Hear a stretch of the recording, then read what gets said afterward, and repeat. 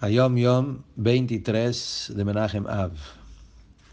En el invierno del año 5652, que es 1892, cuando mi padre, el Rebbe Rashab, estudió conmigo el Sefer Tanya, y ahí en el capítulo 2 dice que el segundo alma que tiene cada Yehudí es un Helek Eloká Mimal Mamash, una parte de Hashem de arriba, Mamash, tal cual.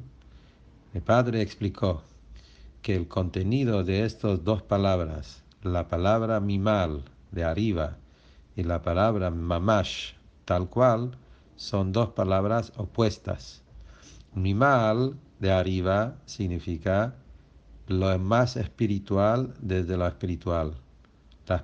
La espiritualidad en su máxima. Eso es mimar, arriba. La palabra mamash significa algo concreta, que es lo más material en el material.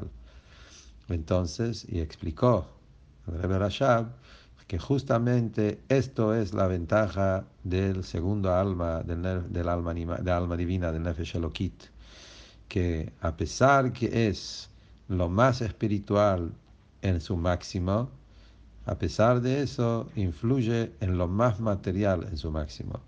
Es la unión de los dos extremos. La Neshama es lo más espiritual en lo espiritual y afecta en lo más material, en lo material del cuerpo del Yehudí.